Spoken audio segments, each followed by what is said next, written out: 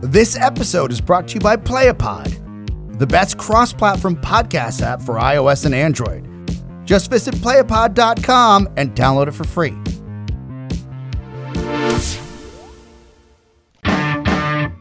Welcome to The Declaration of Independence with your host, Reese Finley.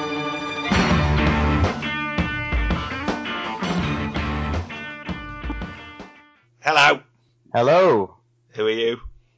I am Brent Harshman, a comics writer out of the United States and Florida, California, New York, currently California. I've known you for as long as I've done comics. I think about the same. I think we both started around 2014, I think. Okay, so I guess I came a year later. Yeah, you're the only one from that year I haven't heinously fell out with, so that is the goal within the next hour, is to fall out with you. Okay, well, let's aim for that and see what happens. But let's get the promotion stuff out of the way first. Of course. So yeah, you started in 2014. What was the road that led you to decide that writing comics was what you wanted to do? Well, I've always been a writer, like growing up writing stories and watching movies and reading comics and I at first I was trying to do like prose and trying to write a novel and stuff, but I decided that was, not the route that would keep my attention. It's very, very, very hard to write a novel, and I don't have that kind of attention span. And one day I think I was just bored, and I just started writing a pretend Spider-Man comic that will never, ever see the light of day because it's awful. And then I just kept doing it, and then I think one day on Reddit somebody was posting asking for a writer to do like a somewhat knockoff Teenage Mutant Ninja Turtles comic, and I sent a message, and then Weaselmeister was born. Well, so you went straight in with an ongoing series. Yes. And I made the god-awful mistake of being like, okay, my first comic ever is going to be a 30-issue maxi series. Perfect. I think that's everyone's goal going in. Yes, of course. And then you realize how expensive comics are and how hard comics are. Yeah, absolutely. I think that was a subject I wanted to touch on with you, because obviously you put a lot of money into your project, and that's a rare sight in comics. I mean, you'll either get people asking you to work for free for exposure, or we'll do a Kickstarter down the line. You'll probably get paid if it's successful. But I've always got respect for, no matter what industry or project, if someone's willing to put in their own money and make that risk themselves, it's commendable. Well, I think it's important. Like, I think, people are only going to give their best quality work if they think, that's kind of like the nihilistic way of thinking of it, I guess. That thought was people only give their best work if they think their livelihood is on the line, which is a very not optimistic way of thinking like I normally do. But I guess what the heart of it is, if people aren't getting paid, then they don't care as much about it as if they are getting paid, and that's understandable. And also, like, artists and letterers and designers, like, I can write a script as a writer in an hour, 2 hours, 3 hours, 8 hours for like a 30-pager. Like, an artist, that'll take them like a month, 2 months, 3 months to do. So I respect that, and I think paying a collaborator is very important. The other thing is it also shows that you're actually serious and passionate about the project.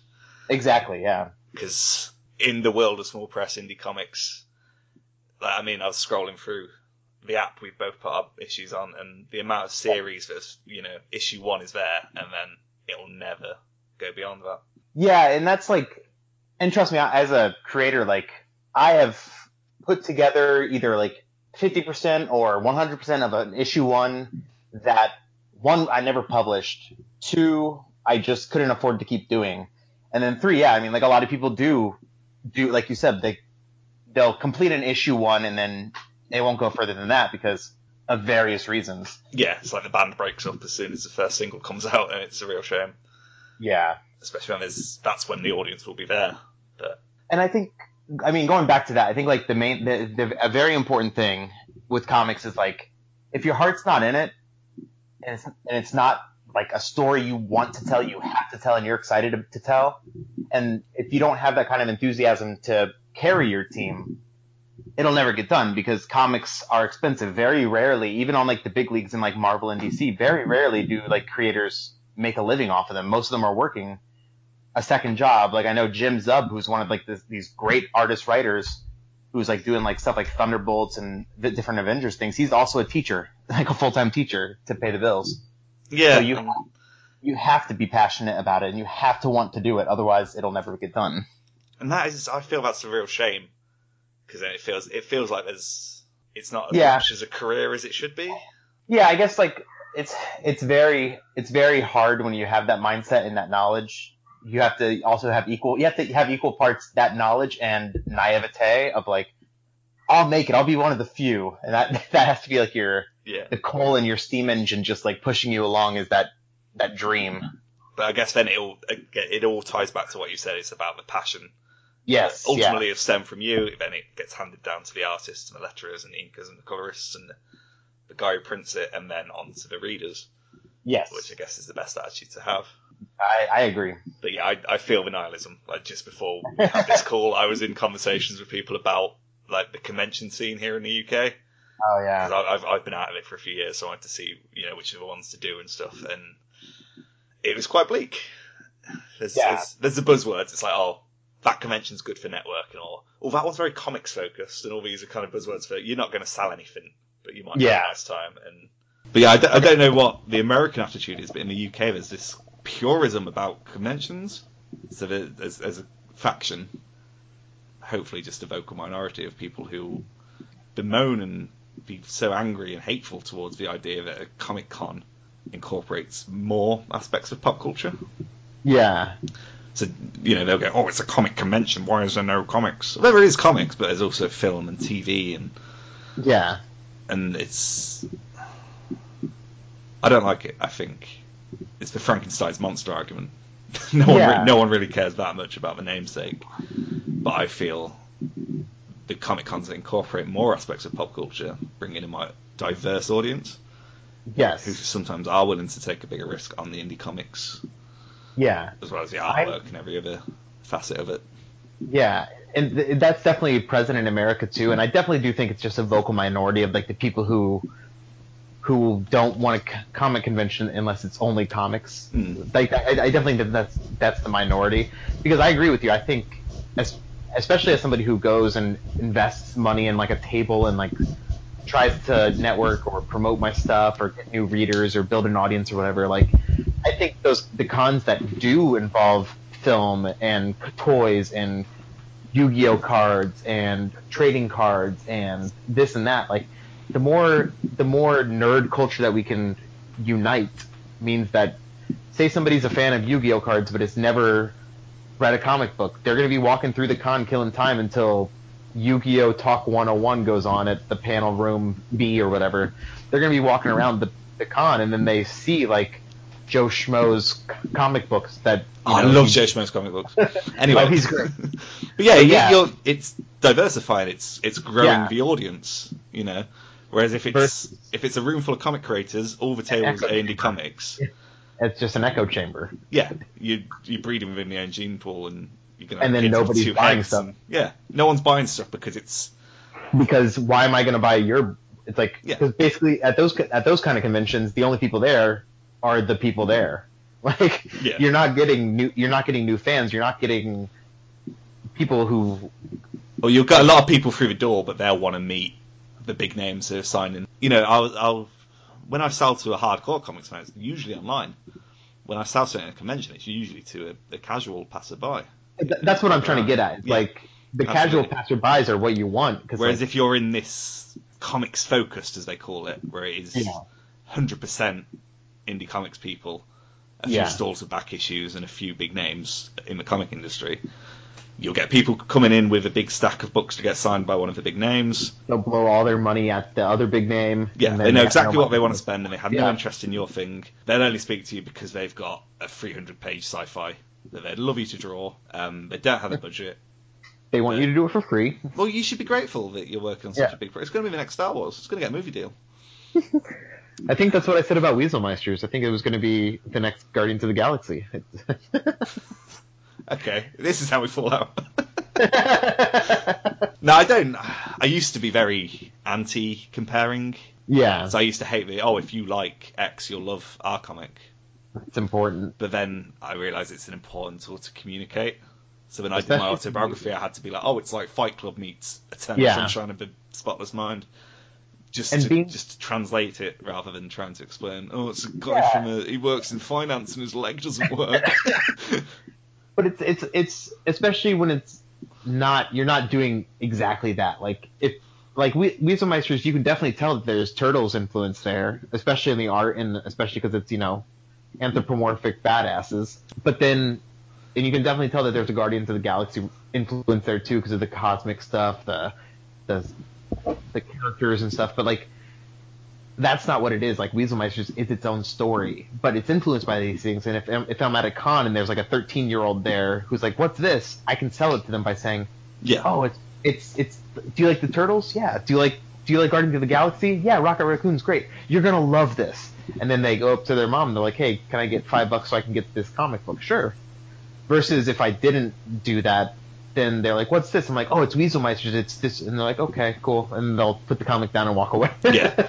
It's brand recognition, and it's not a great way to do things, but it's the only way to do things, really. It's how Hollywood works. I used to have a massive hardline stance against it, and I think with time I've realised that it is the only way to really go about it when discovering a new audience. Yep. Unless, that it works with a 3-minute pitch. It's the elevator pitch, yep. Yeah. I was lucky enough to be able to do a talk in a major UK bookstore where I had 20 minutes to do it, and I didn't have to compare. I just really got into detail and broke it down. About half the audience then bought the book, so it was perfect. But time and a place, I guess, is the I was about to say, you don't always have that luxury. Yeah. Yeah, I mean, I'm definitely lucky in the U.S. to right now I live in Los Angeles, so like, if I had the money and the time and the ability to, I could go to San Diego Comic-Con and be able to network. I know in June I'm going to Heroes Con in Charlotte, North Carolina, which is like a big comics convention that was, I believe, started up by Rico Renzi, one of the original colorists from Spider-Gwen. And so it's a big industry convention. And then later on this year, I'm going to Rose City Comic-Con in Portland, Oregon, which is another huge industry one because like Dark Horse is based out of there, and other Oni Press is based out of there. I think Boom is based out of there. So like a lot of independent publishers are based out of there. So it's a huge industry.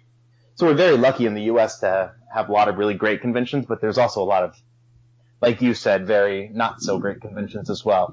Yeah, and it's impossible to predict which ones are going to be successful. I've done some in like church halls or sports venues. It's like you can see the basketball team are ready to come on once we've all packed up. But they can be terrible, or they can also be extremely fruitful compared to the bigger ones. It's so hard to predict. Yeah, like I remember a couple years ago when I was with Kaiju Big Battle, like this like monster wrestling promotion. Wrestlers dress up as giant foam monsters, and I used to be an announcer for them. And we got signed up to do a convention in the middle of New Jersey. It was like small town in New Jersey. And then when we got there, it was like one of those cons where it's like, all right, so one of the former drummers from the Misfits who also wrote a comic, but nobody really knows him, is at the table next to us. And then one of the guys from Legion of Doom is there, but nobody's at this convention. Like we did like a panel, and like we had like 2 people in the audience, and it was just like, it was like putting like a sword inside of you every 5 seconds. Yeah, I can imagine. But there seems to be quite a strong parallel with wrestling and comics. Like, if I meet a lot of comics fans who are into wrestling, and I meet a lot of wrestling fans who are into comics. And you're the convergence point of that, having done wrestling comics and wrestling at Comic Cons. But I will say I'm one of the convergence points. Like, but yeah, I've always loved wrestling. Growing up in the 90s, like it was Attitude Era. We had Stone Cold Steve Austin, The Rock. We had Undertaker. We had the tail end of Bret Hart's career. We had Owen Hart, the best ever. And then I kind of like, when you get into high school and you start being interested in finding romance and friendship and stuff like that, like you put down comic books, you put down wrestling, things you like, because it's considered not cool. At least it wasn't back then. I'm sure it's different now. Now that like every kid is playing Fortnite, that's just as dorky as comic books. I don't know, comic books didn't have those weird dances. Yeah. So like, there was a period of my time of my life where I didn't read comic books and I didn't watch wrestling. But then, in my early 20s, moving to New York, I still have one of my best friends, Mitchell Fesh. He's super into wrestling, and he introduced me to this promotion, Chikara, which is like the like perfect convergence. Like if I'm one of the convergence points of wrestling into comic books, they are the convergence point of comic books into wrestling. Like they're all about big characters, crazy storylines that carry on for years, and like finding Chikara brought me back into comic books as well. Yeah, I think the heart of it all is like both comic books and wrestling are about crazy storylines, crazy characters, and like the heart of it all. Like, why are we telling these like giant bombastic storylines? What's the heart of it? Like, the great power comes with great responsibility. That's Spider-Man, but also Spider-Man is beating up Mysterio and Sinister Six and stuff like that. Like, and that's what wrestling is too. Like, why is Stone Cold Steve Austin mad at Vince McMahon? Like, and I think that's why there's such a crossover between fans. And this has been a 5-year journey now. You've been lucky enough to do wrestling-based comics with Kayfabe and the little one we did together back in the day. Yes, wrestling, the one story told from 3 different generations. And then, now I have a story in the 3rd volume of Kayfabe Anthology, which is a great anthology put together by, I believe, what's his name? Sorry, we can cut the pause. Let's Google it. Yeah. It's Micah. He's a letterer. Micah Myers. That's what I thought it was, but then like with all like the Comicsgate stuff, like I'm like I don't want to name somebody and accidentally be like calling them somebody else. Like so. The Comicsgate is a very I'm on a block list. I found out. I was devastated. Yeah, well, I don't know about why you're on there, but like I know like Well, I used the hashtag while mocking. Okay. And because I used the hashtag, I've been lumped in with that lot, and it's really upset me at the time.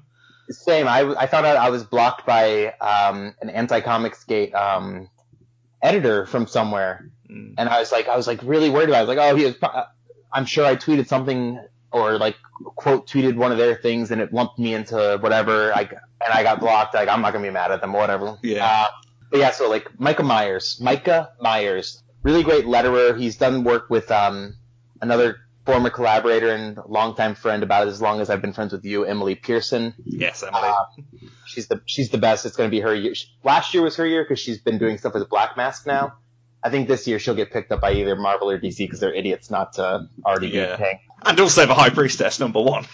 Oh yes, and then I'll be. She's also doing a variant cover for Weaselmeisters as well. Ooh. Yeah. The Weaselmeisters, which is about to be funded on Kickstarter. It's about to go up on Kickstarter. Hopefully it'll get funded. I have had more failure than success with Kickstarter, but I'm staying optimistic. You've been promoting it on the run-up, though.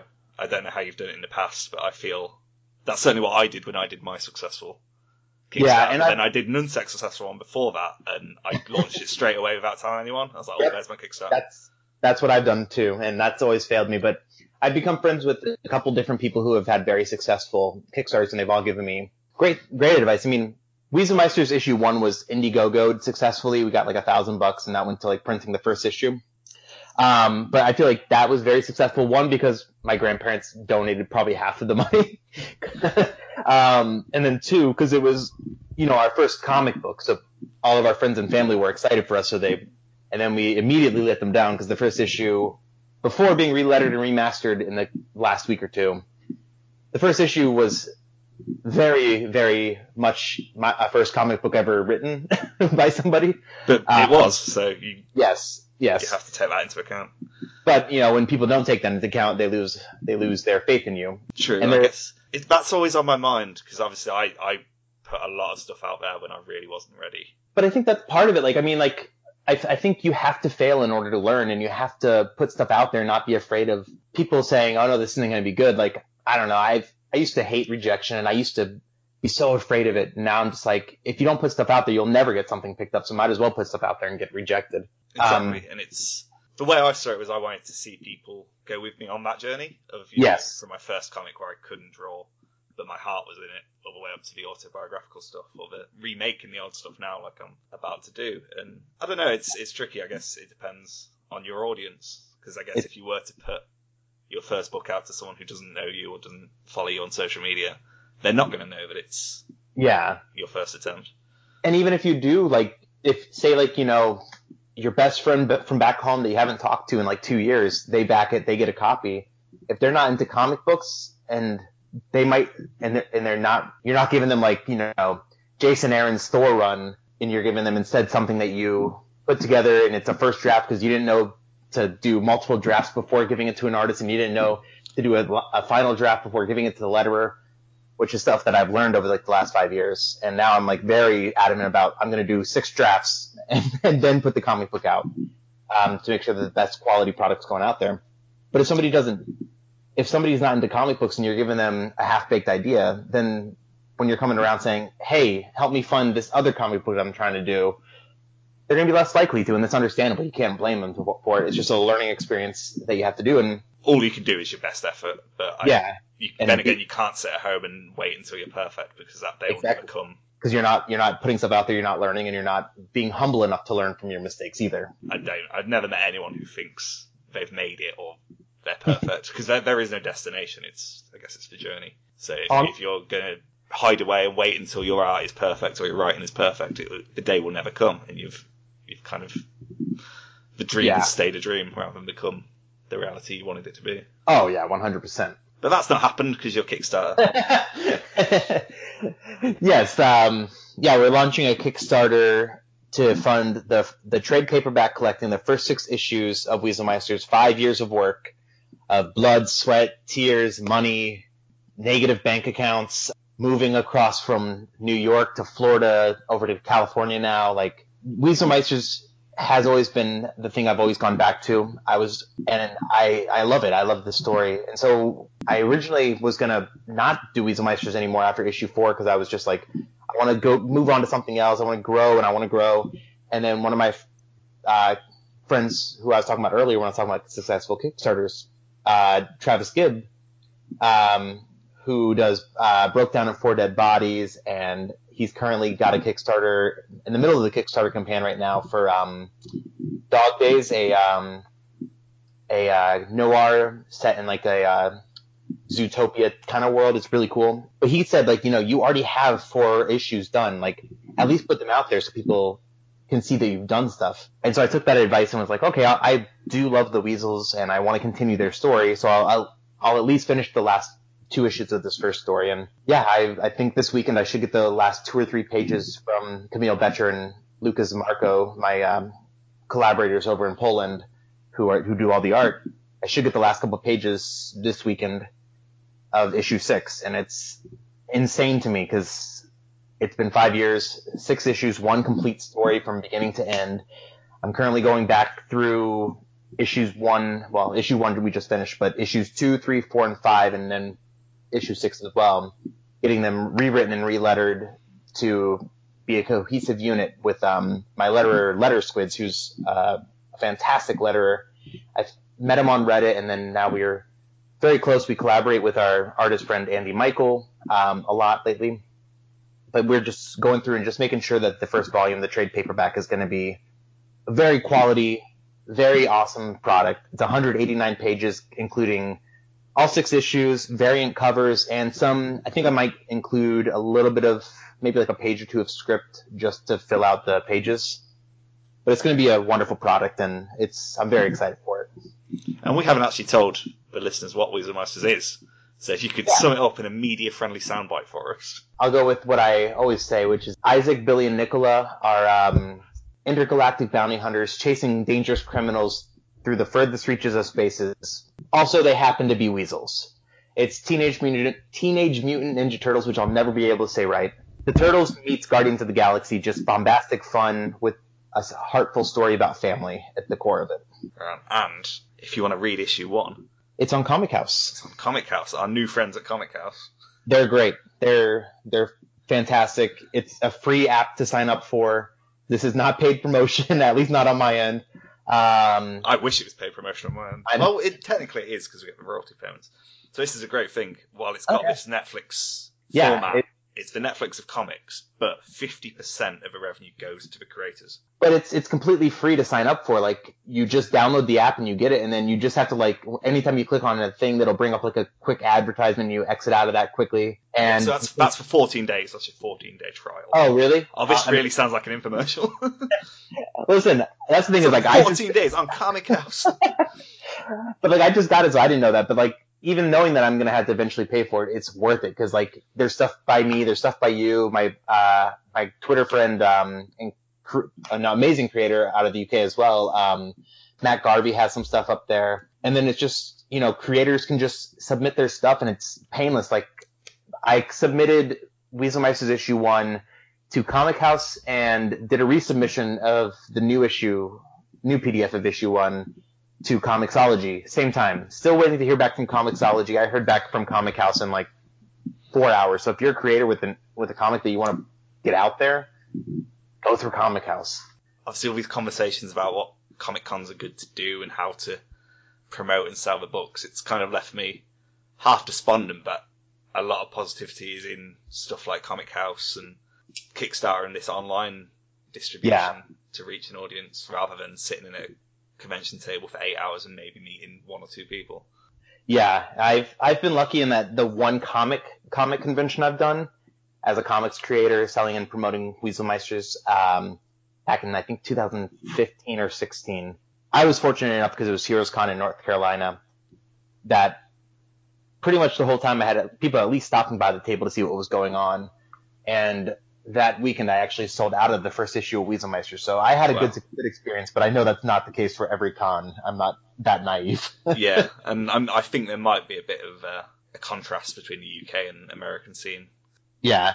Well, I feel like that's just, I mean, like, I hate to be one of those people that says, like, you know, if the market's oversaturated or there's too many creators, too many stories, because I think that's a good thing. I think that there is so many opportunities, there are so many opportunities for a creator to put their stuff out there, and it's so easy now to put your stuff out there. I think that's great, but it definitely hurts the numbers. Yeah, I mean, everyone's voice deserves to be heard, but then if everyone's got their voice going off at the same time, which voice are you going to tune in on? Which is why I think, like, the apps are so smart, like, doing the Netflix model, like, doing, like, the, like, Marvel Unlimited or Comixology Unlimited or whatever it is, or Comic House, and DC's trying to do their thing, but apparently it's, like, way more limited than the Marvel app is. I think it's such a smart move, because at least people are going to be downloading the app and paying the $10 a month versus maybe picking up a book for $4 or $5.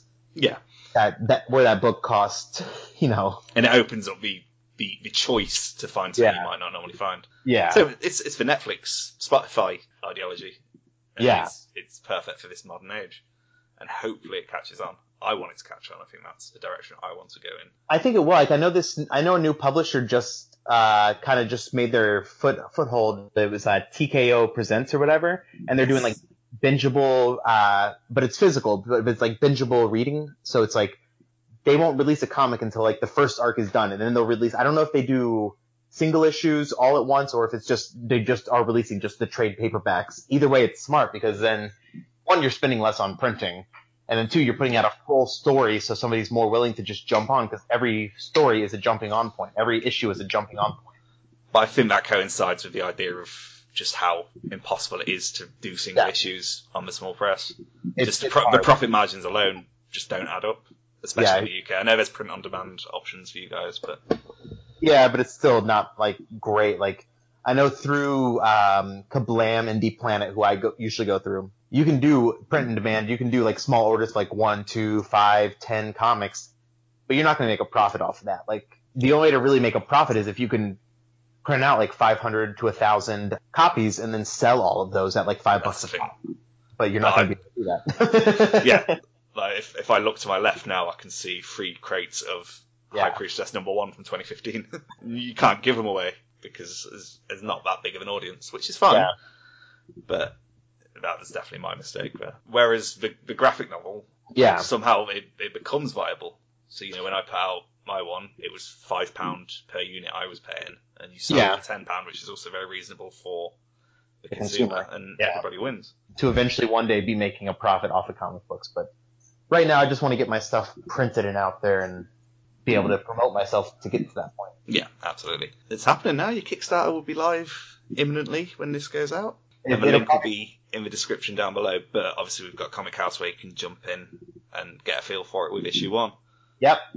And hopefully it'll be up on the Comixology and available on Indie Planet as well. So there'll be availability and people can find it. Comixology is its own sweet time. So download Comic House. I know I've sounded like I'm a shill and I'm really pushing it.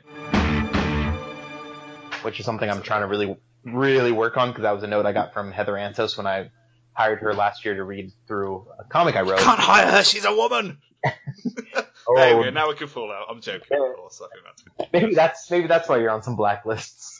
This is the problem. I think sarcasm doesn't translate. It can. I think... But sometimes it can't, and I think that's where I've stumbled. I don't know what I've done or said. Especially with some of the stuff that's going on, people are understandably very sensitive to certain things. And and rightly so. Yeah, I think my attitude was to hold a mirror to Comicsgate and just show them how stupid and childish it all is. And unfortunately, I've kind of got caught in it. It happens. I don't think I've said anything offensive. I think I've just, because I've used the hashtag, I've ended up on some blockchain. It's caught. Yeah. And then there were certain names that I realised I was blocked by, and it was really upsetting. And then it turned out there was people I didn't know who had blocked me, and then I kind of pieced it together and worked out. Yeah, can't be helped. But now I've put it on public record in this podcast, so I'm kind of a piece of it now. It happens, but I hired Heather Antos earlier this year, in between when she was done working at Marvel to before she started just now working at Valiant, which is super exciting because they both do amazing work. So I'm excited to see what they do together. But she posted a tweet saying I'm looking to do some freelance editing work. If anybody wants some a final set of eyes or whatever, email me. And I had already been working with Stephanie Cook, who's an amazing editor based out of Toronto. And we'd been working together doing drafts, and then I submitted the last draft that I had written to Heather, and she tore me apart. It was, but I learned a lot from it. And like I said, I'm good with rejection, and that's what you pay for as well. So it's but I'm also I try to stay humble, which isn't easy sometimes. But I took what she said, and some of the stuff hurt because it was some of the stuff was very basic. What's the story? You can have bombastic action, but if there's no story, no backbone to it, who cares? And then, but it was cool because she would also put in not only actual notes and stuff, but she would she personalized it with stories about different projects she had worked on, and how what she's talking about went into those, and it was super cool. And she spent way more time than she really had to, which was cool. So, but anyways, back to why I brought that up. I learned a lot from her, and that I can't remember. Honestly, I'm just bullshitting right now. I can't remember why I went. We're on a nice path. We started with slagging off Comicsgate and how she's great. Valiant's great, and getting notes from editors is great. So. Yeah, and I guess it's having that ability to respond to feedback. Cause it's your baby, and no one likes to have it torn apart. But I think that's the only way to go forward. You have to. Yeah, editing is so important. It's so important because the first draft is never good. It's never good, no matter how good it may be. It's never good. And I think that was definitely the roadblock I hit when I decided to remake the High Priestess comic. Yeah, because it's terrible. That's the same with me. Like I said, I'm rewriting and relettering and remastering issue 1 through 5, including 6, because 6 hasn't been lettered yet, obviously. But I'm relettering all those issues and rewriting them, and I'm just issues 1 and 2 were first drafts. I wrote the drafts, sent them, and that was it. Issue 3 was the first time I started rewriting. Issue 4 was the first time I started rewriting my rewrites. And then issues 5 and 6, which is where the series, in the initial run, before they're getting rewritten now, then the initial run, issues 5 and 6 was where, you could tell that I was getting better as a writer because I was focusing on rewriting my rewrites of my rewrites. Having friends look at it and be like, this works, this doesn't, why are you doing this? What's up with this? And it's really, really made a difference. Yeah. But then I guess it's nice that you can see that. So there's going to be a noticeable increase in quality. And that's definitely what's going to happen with my book the second we do issue 3, which never got released. Yeah. it's going to be this. It's almost going to be a completely different story. But I feel that works in the context of the actual plot itself. But yeah, it's weird looking back and firstly getting through the embarrassment that is knowing that you did something put out there like that. Yeah. And the fun of having that second chance to, tweak the dialogue and set up a bit of foreshadowing or. Yes, foreshadowing, and then like you said, editing dialogue, taking out terrible jokes that made no sense that were just thrown in there because the character had to be the funny one, and it's like, quips, yeah. And it's like the humor can come from just them being an idiot. You don't have to have them making jokes all the time, unless it's the character. Like if you're writing Spider-Man or if you're writing Deadpool, you have to have those. Which is why I don't think I could write Spider-Man. I don't know. Anyways, because I think I would write Spider-Man neurotic. Like N-E... Erotic? Yes, I would write a very erotic Spider-Man. It'd just be Peter Parker just naked. It is the story of a teenage boy finding maturity through shooting sticky white fluids. But no, I would write him very neurotic, because that's, I think, how I am. So it would, and that's, I think, how my favorite kind of Peter Parker is when he's very insecure and neurotic, and even though he's all powerful as he is, he's also not sure of himself, and I think that's fun, and that's where I would find the humor. But Deadpool, I would never want to write. But that's because you're relating to him on that level. Yeah. So I guess if I'm going to relate to a Spider-Man, it would be Tobey Maguire. I'm a bit fat, and in retrospect, I'm not the best one. Well, I mean, listen, I don't even know if not Andrew Garfield, Tom Holland. I don't even know if Tom Holland was born when Tobey Maguire was doing this. He was my age. No, he's younger than me. Wait. He's 22 now, I think. Shit on it. And then if we get Baby from Baby Driver as Johnny Storm, then it's gonna be perfect. Was that a thing? Is that a rumor? That was my fan casting. I think he'd be great as please. Johnny Storm. I love him a lot. I base my style upon Baby Driver.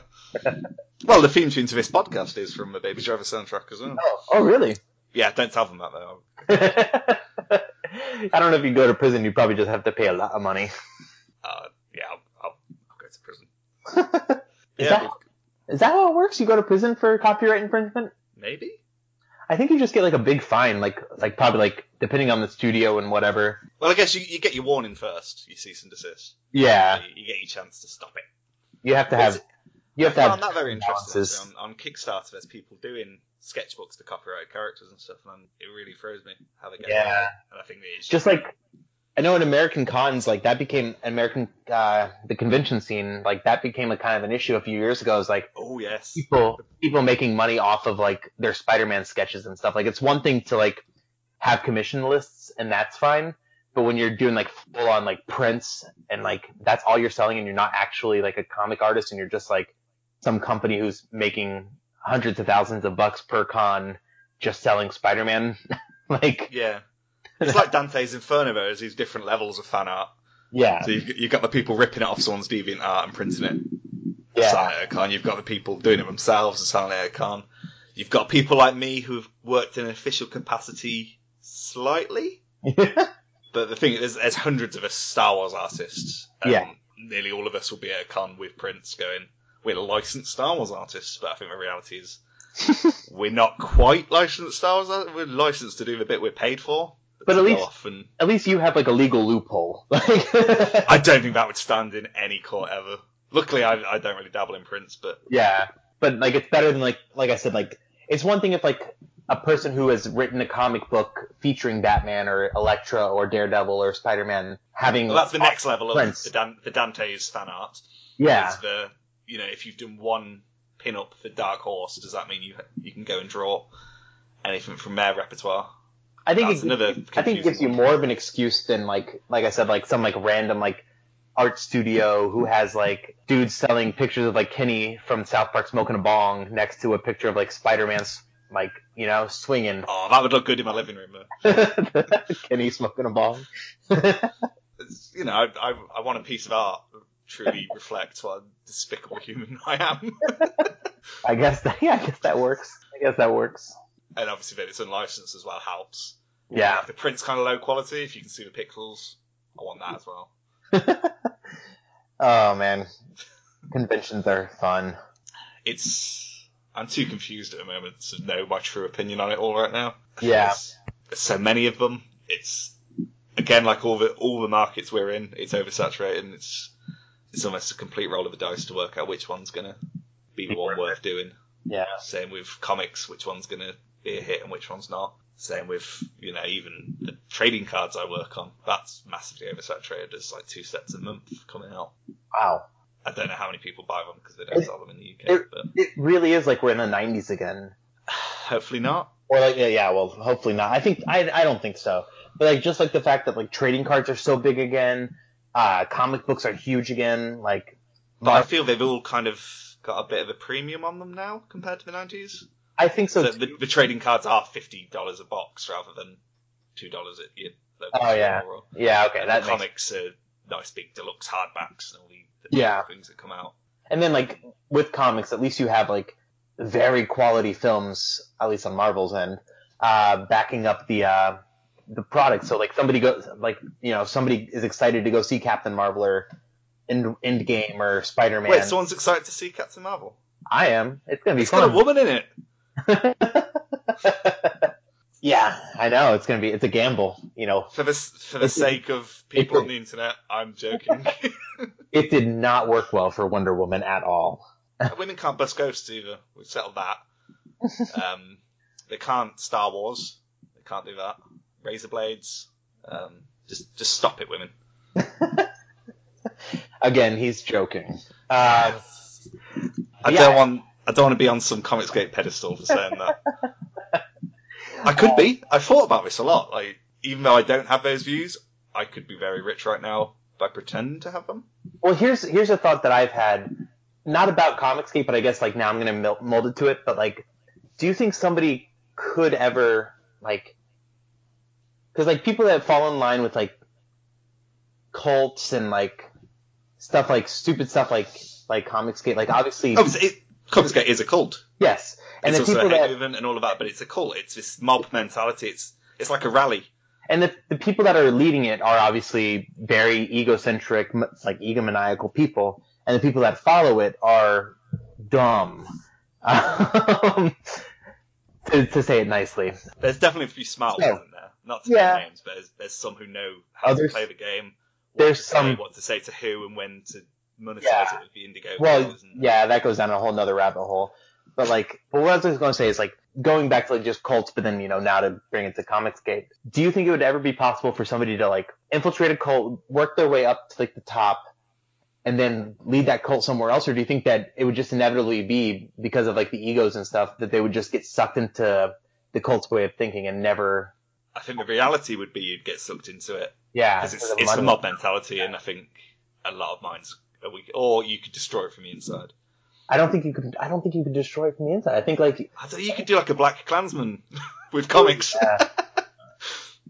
I don't know. I've also been like over like the last year or two, because of moving to LA and becoming fascinated with, you just see their buildings and stuff everywhere.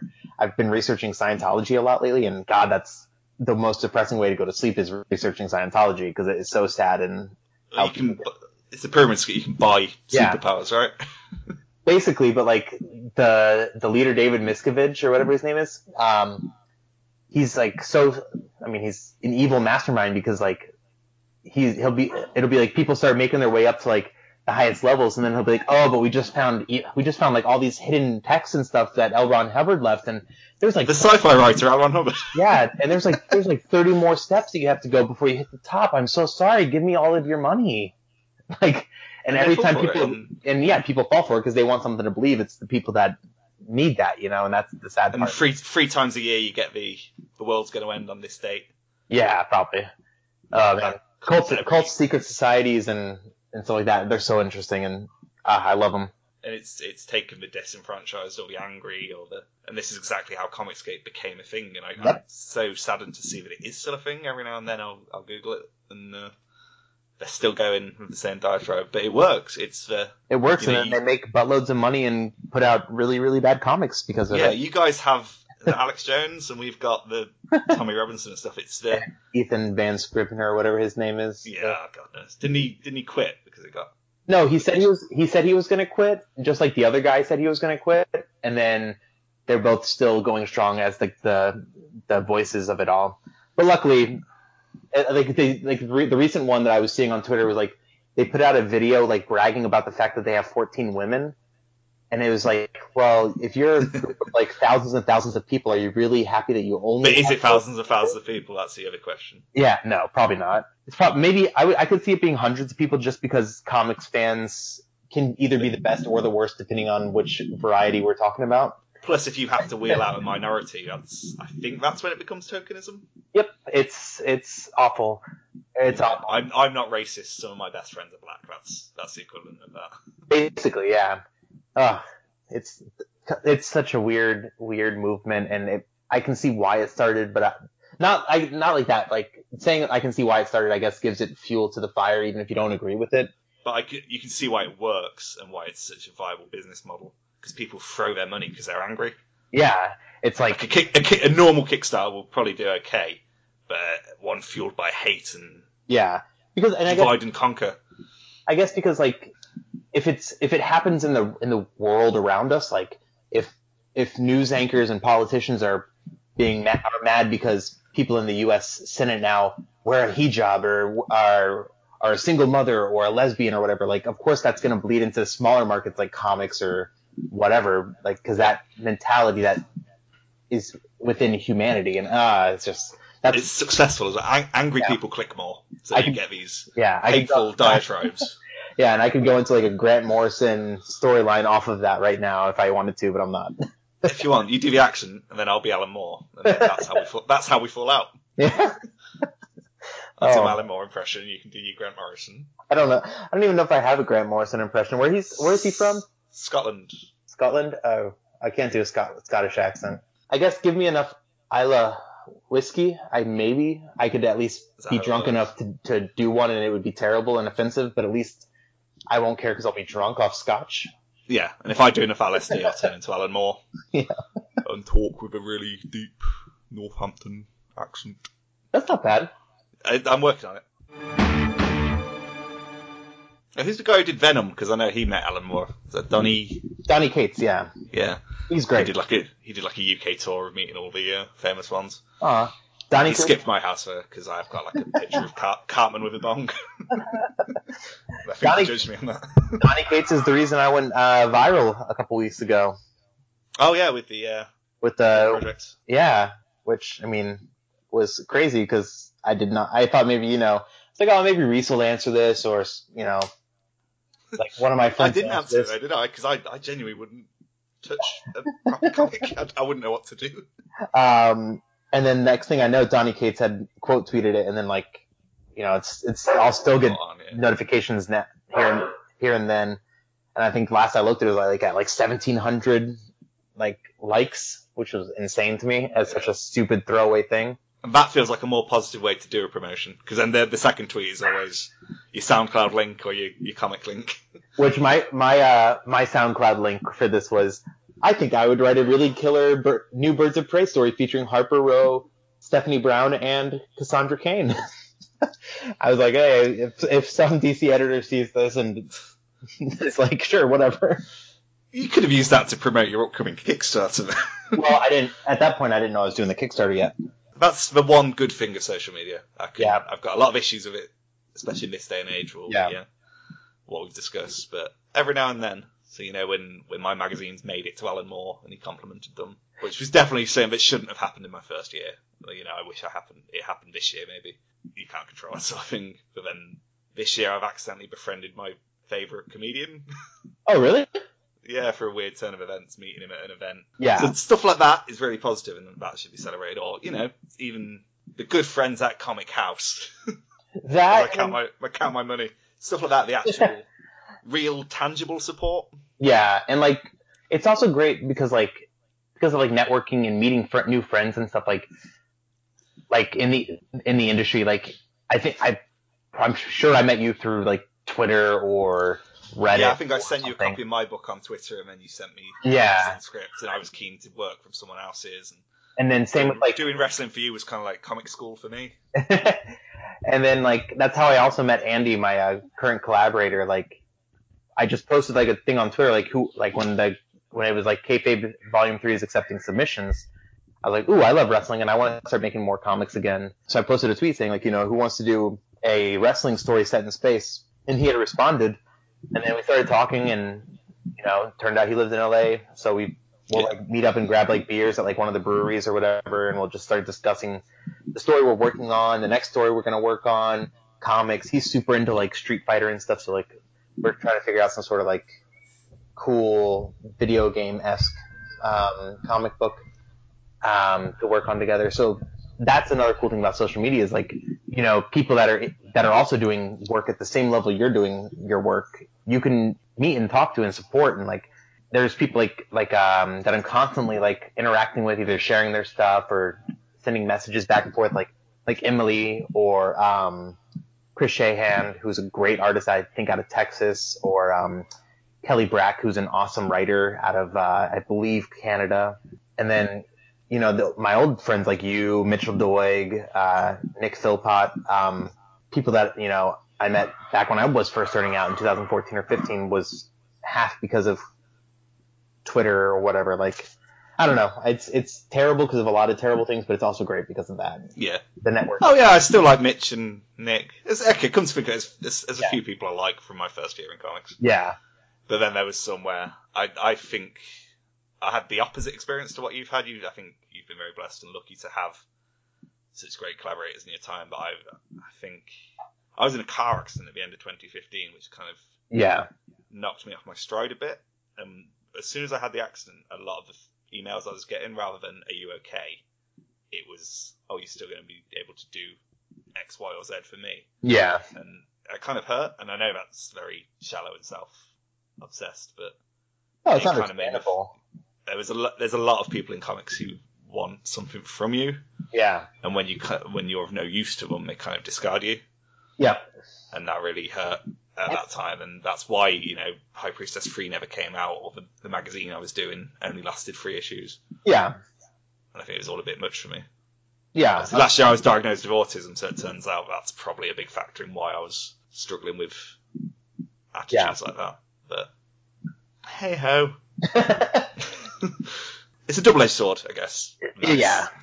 And we can talk about social media etiquette and both sides of that coin until we're red in the face, and it wouldn't change anything. I mean, our last guest wrote a book on it, and me and him couldn't even work out what it was all about. But yeah, but like going back to like the people always want something from you that you had mentioned, like that's in every field, not just comics. Like yeah, absolutely. Everything I say, you can apply it to music, you can apply it to filmmaking. Yeah, like there's you people can apply it to working at a convenience store. It's especially especially in entertainment, like some people like have that mindset of like, who's the next stepping stone I can get over, and that's annoying. And a lot of big people got big by fucking people over. Yeah. I can't really name any comics people. I can name one, and I will when we're not recording. But just in business itself. Yeah. For every Mark Zuckerberg, there's a Winklevoss twin. And that is why two of them. And that is why contracts are so important. Because I was reading, Andy had sent me this link on Twitter to like this like thread that a comics creator had posted about like him and a collaborator were working on something, and then the other collaborator got big because of it. But because they got big, production on their product that got her big forced production on that product to cease, which cut into his paycheck, and it's just like, and the main thing that take away from that he had posted was like, make sure you have collaborator contracts, because you never know what's going to happen, and you need to protect yourself. You might get bill fingered. That's both hilarious and sad. Don't get fingered, I think, is the lesson we can all learn from tonight's podcast. Sponsored by Comic House. It is like Netflix for comics. Sign up now for your 14-day free trial. Well, what's great about that is that I'm also working on a Freddy Got Fingered comic that I'm going to put on Comic House. So it all works. It all works out. Bill got fingered. Wait, what was the name of the other guy? Bob. There you go. Bob got fingered. It's about Bill Finger coming back to get Bob Kane. Oh. The problem is all the witches and wizards I've met in my time, which is surprisingly many. Yeah. They all do drugs, and that kind of spoils it for me. Yeah. Yeah. I want to meet someone who's kind of on another plane. Well, I guess, like... chemically enhanced. Yeah. Well, yeah. I'm trying to think of, like, an exception, and I can't. Even me, when I thought I was living in multiple dimensions at one time, I forgot to take my medication, and I had to go like 5 days without it to get my repeat prescription. And I tripped balls. That was fun. But don't do drugs. No. Okay, let's wrap this up. Right. Yes. It's coming to an hour, so we're going to wrap this up with some bullet points of what we've learned today. Actual material, not just two guys bullshitting. Well, we're going to wrap it all up now, so everything else has just been foreshadowing. So don't do drugs. Yes. The internet is good/bad. Yes. Please unblock me. Yeah, I vouch for Reese until he does something bad. I think that has to be like the thing you say when you're supporting somebody now, is you got to be like, I like this person until they do something bad, and then I have to retract my statement later. That's perfectly fair. I mean, I'm not saying you will. I could be the one that does something bad. Who knows? But you know, I've had horrible things happen to me because I've chose morality over friendship. Yeah. And fuck that. No, morality before mates. If someone's done something wrong, yeah. See you later. Yeah. So I agree. Right there. Point number 4. Build the wall. Point number 5. No. Well, I'm on point 5 now. It's fine. What else have we talked about? Oh, you did a book? Did you do a book? I've done a comic. I've done a comic, right? I've done a few. Yes, I've done Weaselmeisters, which the first trade. Yeah, so that's going to be on Kickstarter, and some of that money will be then passed on to the Indiegogo to build the wall. Yes, all of it, 100%. Because you know they've raised $5,000 now, so they're like 5% there. Yeah, you see, I'm just like the superior leader Trump. I'm also pulling a big con on the people. They're gonna think they're getting a book, but really they're just getting a brick in the wall. Oh, that's what I should do with all my High Priestess, the unsold copies. Stack them up as a big wall to keep, the women out. Just a big fort with a sign where it says "No girls allowed." On the wall is a picture of Cartman with a bong. But yes, I've done a comic, Weaselmeisters. The first 6 issues collected into a trade paperback, going to be on Kickstarter pretty much when this podcast goes up. It'll be available. Yeah, and the great thing about this Kickstarter is it's the same as my attitude towards Kickstarter. It's a pre-order. Yes. Rather than you're not putting money in the trust that you're going to make it because you've made it. Correct. Like you said, you've got a few pages left to do, and it's. By the time this podcast is out, all 6 issues worth of art will be done. It just the last issue needs to be lettered, and then the relettering and rewriting fun that I have to do over the next month is going to be also very fun and not make me want to gouge my eyes out. There we go, perfect. And where can we find you on the social media? Twitter at BRENTHARSHMAN, Brent Harshman, Brent with 2 T's. Instagram is the same as that. And I only have friends and family only Facebook because I don't believe in adding random people and then having to delete people when I see crazy stuff go up. That's all I ever do. But what I do is I accept them, invite them to my professional comics page, and then I've got the numbers, and then if they're a bit racist, they can go. Ooh. Okay, if they're too racist, I'm racist and I hate women. I support #not all men, but I am one of the men. Speaking of comics Facebook, you can also find Weaselmeisters on Facebook by just searching Weaselmeisters, and it should hopefully be the only page, because who knows if I made one previously, and also who knows if somebody's going by Bob Weaselmeister, which is a great name for a character in a sitcom. Oh, that sounds like a guy who's on the run. Yeah. But you can also read it on Comic House, and please do that and leave a little review. Yeah. And it'll shoot straight up the charts, and then me and Brent will go head to head, like Batman versus Superman. And to tie this whole thing together, that will be what takes our friendship down.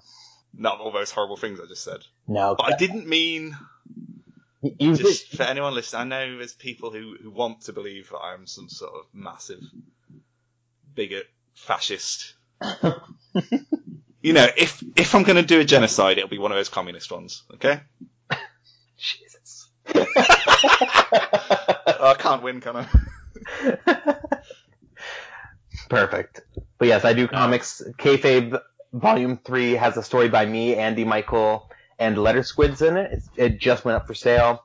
I'm also working on some other stories with Andy Michael, so stay tuned because great stuff. And that's on Drive Through Comics, isn't it?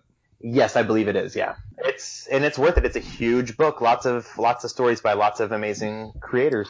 Perfect. Thank you so much for joining us on the podcast. And before we go, I'm going to leave you with one last message: hatred and bigotry. Do you know which minority I hate the most? What?